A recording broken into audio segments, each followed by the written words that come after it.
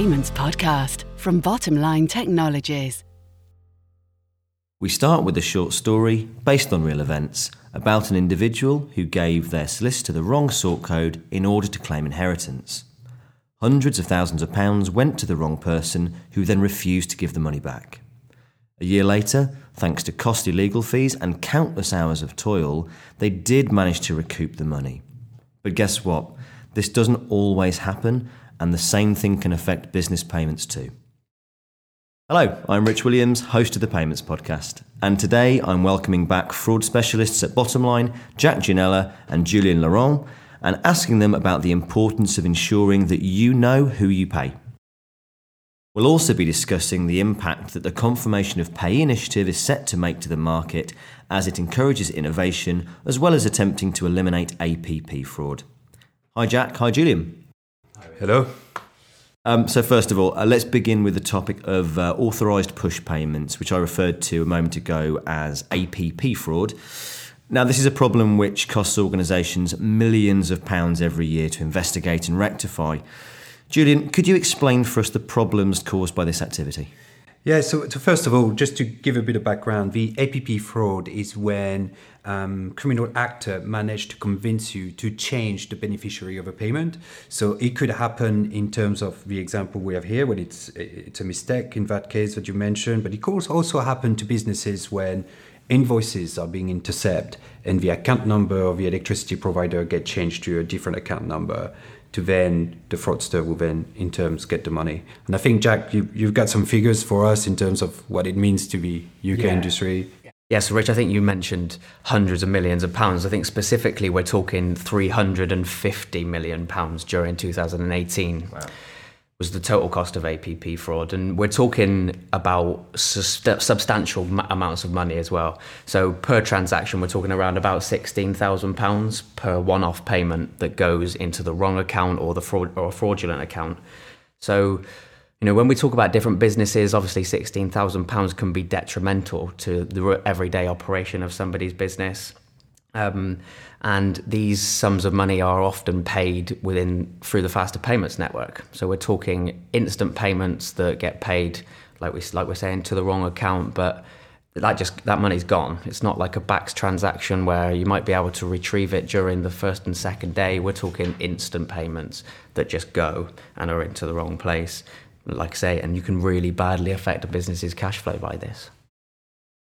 I think regular listeners will probably remember the old phrase, faster payments can involve faster problems. Yes. And I think that's a good example of that. Yeah. So clearly that's something that companies would all want to avoid falling foul of entirely, but I suspect that's easier said than done. As you mentioned, APP fraud revolves around the change in bank details. Confirmation of Payee is meant to help eliminate this. Now, how is that possible? So Confirmation of Payee is a regulation that's being brought to deal with this area. So quite a topical area in the industry at the moment. COP, or Confirmation of Payee, is coming in to deal with this. So what COP is all about is that there is currently no check in place that matches a bank account owner to their sort code and account number. So I always use the example of my own house deposit. I remember being so scared when paying my house deposit that I had a bank account and sort code in front of me, and I did not know that the digits that I was entering matched my solicitor. And I was so scared I'll never pay that much money in one go again, I hope anyway. And I just had no idea that, the detail that I had in front of me matched. So COP is being brought in to make sure that check is happening in making payments, basically. You can give the first example that you gave, Rich, similar to my example. Doesn't have to be even fraud. We're talking about error here as well, where you are entering just the wrong details in and paying substantial amounts that go to the wrong account. So the regulators are bringing this in to make sure that we're further secured and that we're making more better and accurate payments. So yeah, really pleased that, and I think everybody in the industry can say that COP is a great initiative and the benefits are quite clear, But I suppose it's important to mention, and relating to everything we've talked about so far, is that it's not the silver bullet. That COP is not just going to stop all kinds of APP fraud. And, Julien, I think you'd probably back that up, wouldn't you? Yeah, that's right. I mean, if we consider a slightly different scenario, so we looked at a scenario when someone had to enter details and they made a mistake, or someone is convincing them to change the bank. Now, in those scenarios, the name will not match what it's supposed to be on a bank account. So in this scenario, COP will be able to help you. Now, let's consider a slightly different scenario. Let's imagine someone that set up a wonderful, a very promising pension management organization, and then they convince a few retirees to give them all their saving and pension with great promises of greatly improve the return on investment. When they make that transaction, the company exists, the company is legitimate, the bank account exists, it's the right bank account. Where the fraud lies is that that person has no intention to invest that money to help them. The intention is to, once they have enough money, close shop and disappear with the money. In that scenario, COP is not enough. So there comes a different layers of protection. So what we are doing here with PTX Verify and the solution at Bottom Line is we have anomaly detection. So in that scenario, when the retiree is trying to transfer a large sum of money, the bank will be able to be alerted that this is out of ordinary, this is a large sum of money compared to the normal behavior of the person, and it's also going to a new beneficiary, not someone we already know, like a little grandson or the son and family. So that enabled the bank to then interact with a customer and bring a new layer of protection for the customer by having this technology there. So there is a lot of things that we can do with this that really helps. And I think a good example to help you relate is when we do online shopping. All of us now use that experience. And when you use your Visa card, there are some websites that will ask you for the password of your Visa Protect or MasterCard services, to be fair to everyone. But then you will notice that it's not a question of the amount of the transaction, is whether it matches your habits or not. In my case, I spend a lot of money in mountain biking, so when I go on a mountain biking website, I never get asked for that code. But if I go and order a spa weekend, which I normally do when I'm in trouble with my missus, then the code is asked because it's not a regular thing. And so my profile does not see that as a normal transaction. That's basically what we are doing with our services. We help our client to identify the pattern and spot something which is out of pattern. So even if a system is compromised and that transaction has been deleted from the services, we are able to see it. Yeah, so great point, Julien. And I suppose when you link that straight back into the corporate world, it's all about trapping things in real time. If somebody makes changes to your supplier payments or your invoices, and once you've made a few payments, it might be too late by the time you've had a chance to go back in and do a check and balance. And once you've taken the time, that money's gone.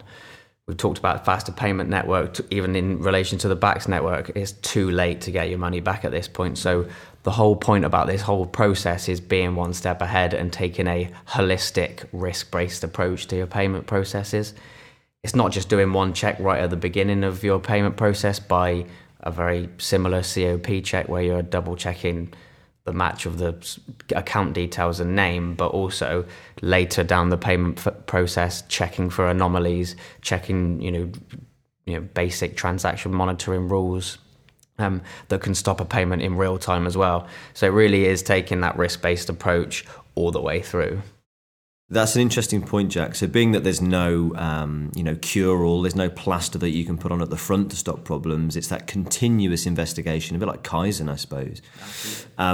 What are you at Bottom Line doing with solutions like PTX, for example, to make sure you're continuously monitoring activity and preventing human error and fraud?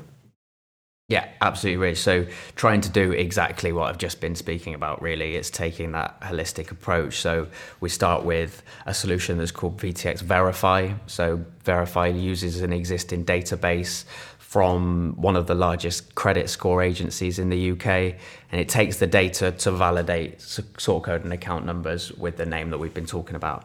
We then come inside to PTX payment solution itself, where we're doing transaction monitoring. We're looking at 100% of our transactions from our customers that come in for simple things like duplicates, first-time payments to accounts, being able to alert our customers to when things just don't feel quite right, which, as we've said, which brings this whole process together. So you've coupled with your initial check with what is actually happening within the transaction. If it doesn't feel right for a consumer or a customer, we're then going to tell them about, and they're going to be able to act upon that. So it sounds that you guys are going very much above and beyond what the regulations are leading you to doing, and you're taking proactive steps to tackle this head on. I think so, Rich. Yeah, definitely. I think we've mentioned already, we very much welcome COP coming in as a regulation. It's a fantastic thing that's going to hopefully protect a lot of people and a lot of users. But we want to go further. We want to also almost be ahead of the regulators. It's all about knowing who you're paying at all points of the process, being ahead of any potential fraud that can come in.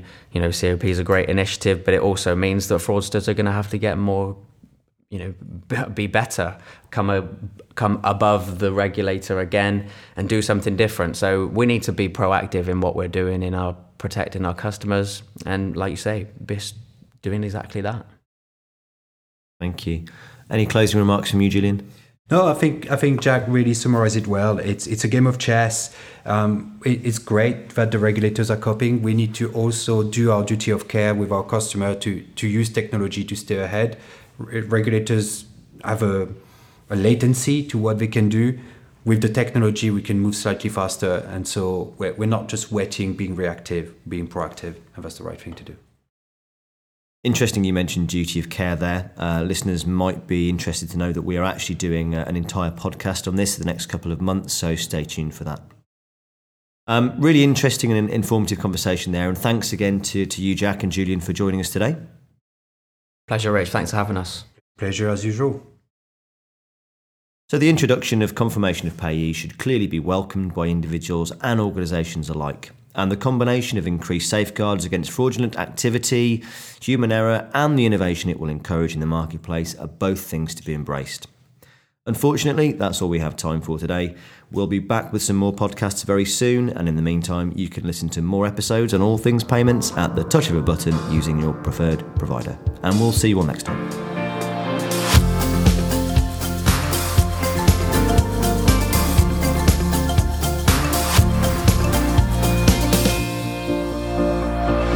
Payments Podcast from Bottom Line Technologies.